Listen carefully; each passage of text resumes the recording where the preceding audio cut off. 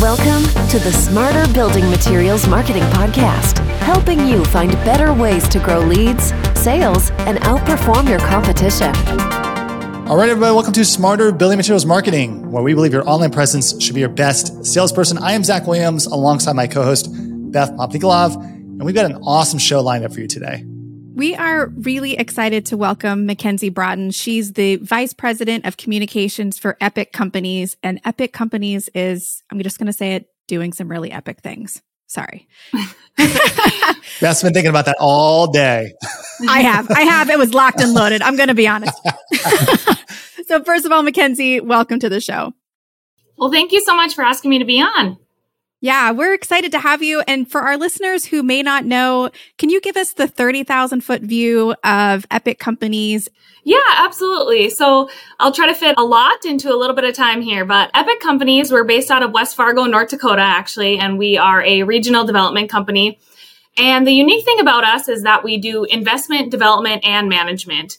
Our main focus is building mixed-use properties, but in turn, we try to enhance communities through innovative development. That's our big thing. So we don't just want to put up another multifamily building. We look to see what's unique for that community and what could be a good fit.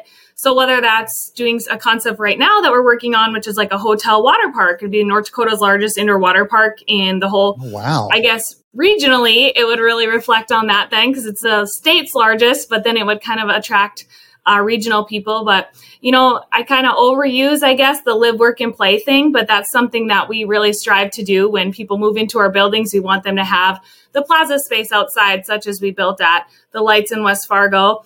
And just being able to have the ability and the options to kind of be able to move into a place, call it home, but also you can bring your families there, you can invite people there. And there's so much more than just being an apartment or a place that you live. So I think that's really been a big part about what Epic does. And over the last few years, Epic's grown quite a bit. When I started, there was about 3 people in 2017, and now we have over 80 employees. Wow. So you're probably at the forefront of what's happening from a development standpoint. I'm curious to hear, as you all have gone through the pandemic, and it sounds like you're doing some really creative stuff in reference to, having a water park inside. Is it mixed use? Is it multifamily? Can you elaborate on that a little bit? So primarily what we try to stick with is the mixed use concept. So we created a development called YOLO by Epic. Mm-hmm. And this was actually a vacant lot that had softball fields on it in the past. It got a little run down. The Fargo Park District put it out for bid, and we decided to take a shot at it with some ideas that we had. And they were mixed use with a park plaza green space in the middle, and just kind of having that option for the community there to be able to come hang out. It was connected to the baseball diamonds, really close to the Red River Zoo here in town. And there's also a hockey rink, curling rink, hotels around it, some businesses, but it had kind of been a rundown area. So what could we do to also support those businesses around and encourage them to come utilize this space, but also build up the taxable value, bring something to the community, call it a regional destination location. And that's kind of where the water park concept came about, but it's also mixed use buildings around it. So the mixed use buildings have commercial, apartments, condos. We'll have a little plaza space where there will be a small stage, some art, some sculptures. We're looking at doing a hockey or skating rink. So just really a family-oriented, family-friendly type place, I guess, that has a lot of different options for everyone, but also brings that big connectivity factor and brings in people from not only this community, but also hopefully regionally to want to come to the area, come to the water park, come to the skating rink, get a condo here, have a lake home, kind of the all-around perfect thing that you could want, I guess, in a development world. Listening to this, I'm like, if I'm a manufacturer, I'm like, wow, Mackenzie, this is really interesting. How can I sell you my products is probably what they're thinking, or how can I, that's probably what they're thinking, but they're also thinking, that's really cool. I'd like you to buy my products and use them in your projects. But really what our manufacturers want to know is, how can I position more effectively, not just with an organization like yours, but the broader sense of developers? How do I sell and market to developers in a way that gets them to listen and to want to use my products? And so I'm curious, from your perspective, if I'm a manufacturer, what are the things that you're looking for from a manufacturer? What marketing and sales tactics work? Can you share a little about what you're looking for in that scenario? Yeah, definitely. I think the biggest thing that comes to top of mind is customer service. Of course, that's huge, especially in the industry we're living in right now. And open communication. That's a big one. And just being very vulnerable and open. And if stuff's not arriving on time or if stuff's not going to be here and we're going to be missing some building timelines or whatever, we need to know. We need to know in advance. There's usually a solution to a problem. And it seems like a lot of times if we know about it and ahead of time, we can figure out some form of solution. And I tell you what, we have been very creative on multiple levels with that.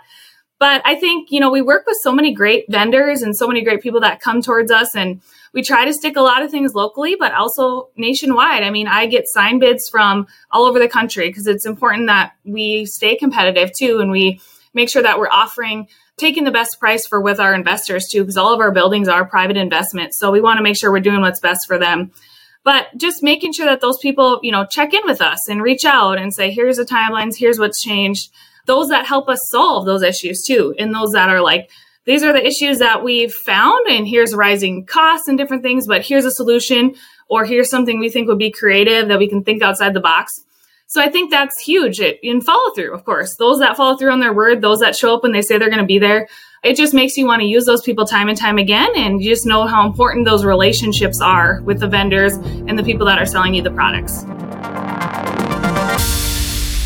Mackenzie, I'm interested what the process looks like to create something that's so tailored for the individual community. So you guys are doing a lot of maybe research and development to understand what needs to go into these mixed use buildings that can be really valuable to the community. It can't just be lack of, because nowhere has a water park. So there's got to be a more complex process than just, they don't have this thing, so let's build that thing. Can you give us a little bit of insight into that? Yeah, I think for us, you can't just kind of come up with an idea and say, let's do it. You have to have the realist as well as the idea person, which we have a lot of those on our team too. And I love the big ideas and I love kind of seeing them come to fruition, but we do have to check out checks and balances. I mean, what's going to work? Financially, we are responsible for a lot of different things. We personally guarantee all of our buildings. We have investors that go into it. So we really have to be considerate of that. And we also want to be considerate of the rising costs of everything and evaluating each on its own merit, checking out pricing on it, availability within the market, and how we can make it work. But I think at the end of the day, so much of our creative things and things that we're bringing to the community, it's because we've seen, yes, it may not be here now, and we've seen a little bit of a need for it, or we've seen interest for it, but we also can't just do it because we're here. It's a great idea, or, hey, you should try it.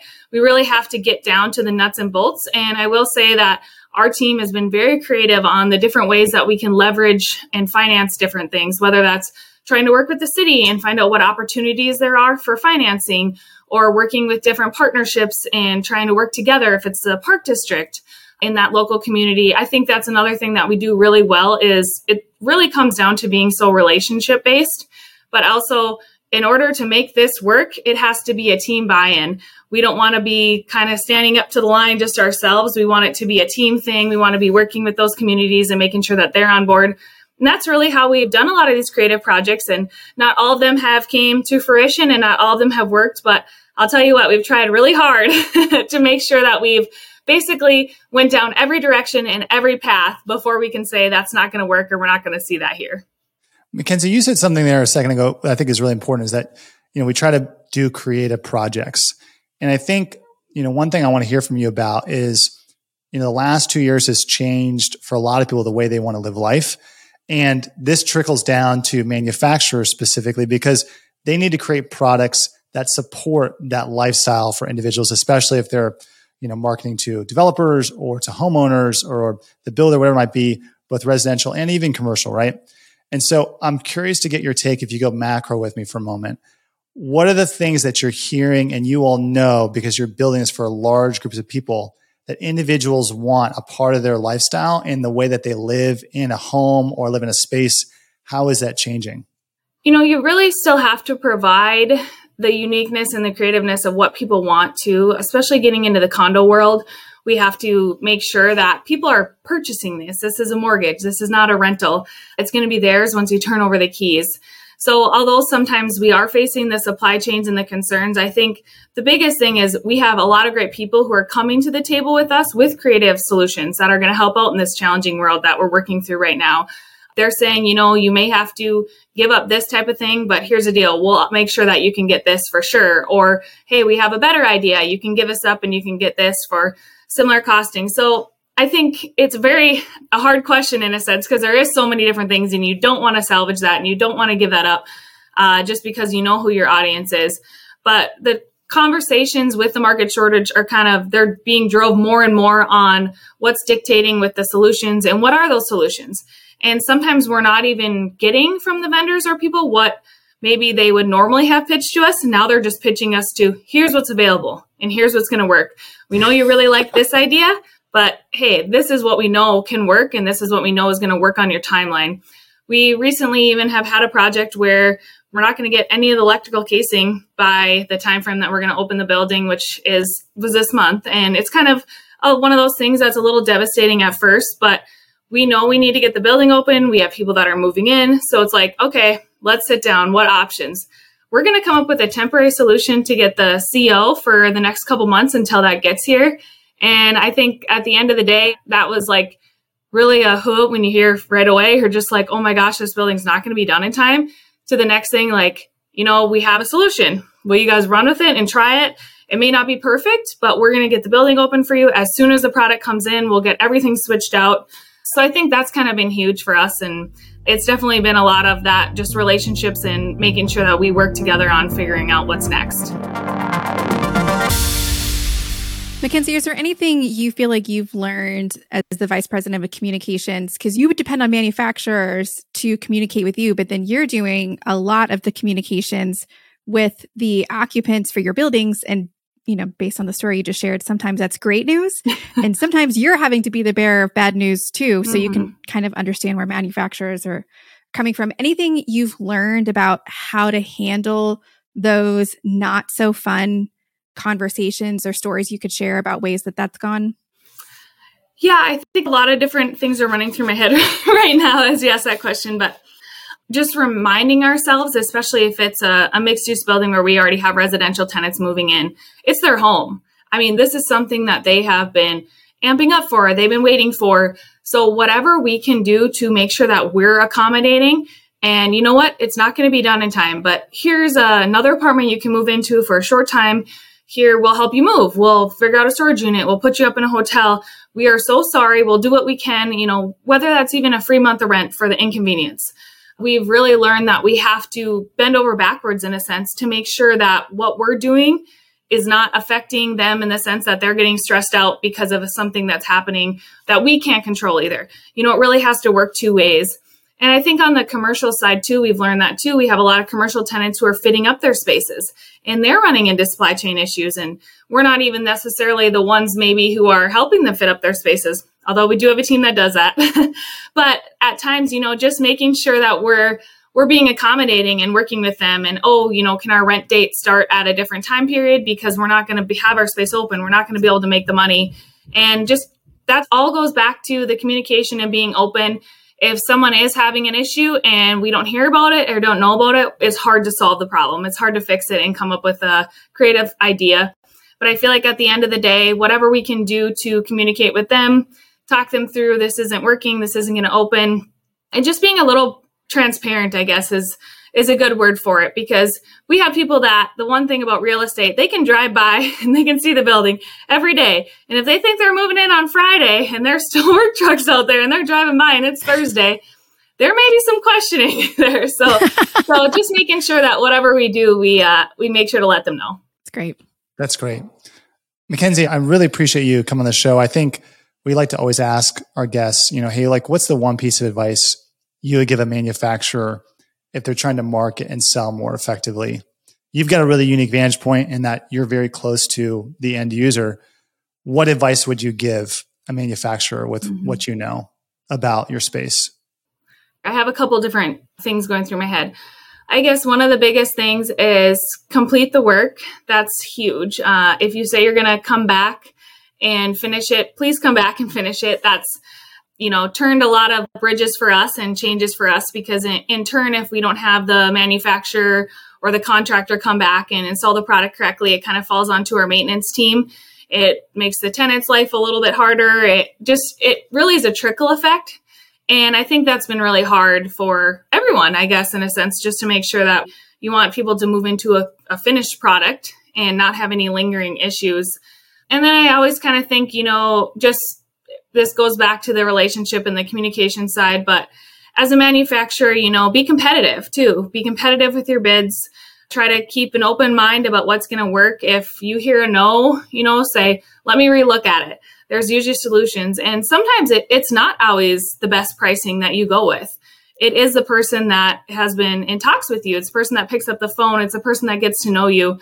That's been huge too. So just make sure that you're competitive, you're communicating, completing the work, talking about timelines and deadlines, and getting there. I think for myself, I handle a lot of the signage, and we've been pushed behind a lot with that. And just making sure that with that, it's okay to get pushed behind, but in the meantime, what are you doing? Are you making sure that all the electrical's done so when the product arrives, it can just literally be plugged in and here it is, it turns on. So just kind of keeping that in mind as well, like following all the solutions and the steps to make sure that if something is delayed or something is happening, that you're going to make it easy end game for them when it does show up. That's great. Mackenzie, this has been awesome. For our listeners, if they want to connect with you or reach out, what's the best way for them to do that? Yeah, I feel like I just want to kind of give a plug for you to check out our website, epiccompaniesnd.com. We have a lot of exciting projects on there. We do a lot with our news, our media side. You can contact any of our staff members.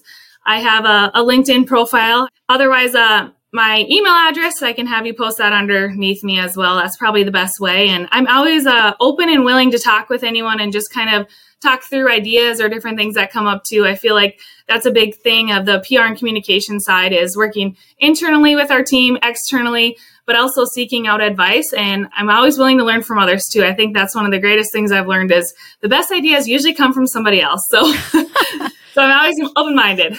That's great. Well, awesome. Mackenzie, thank you so much for coming on the show. And for listeners, if you enjoyed this episode, make sure you check us out at vimeo.com/podcast to subscribe and get more. Until next time, I'm Zach Williams alongside Beth Popty-Glove. Thanks, everybody.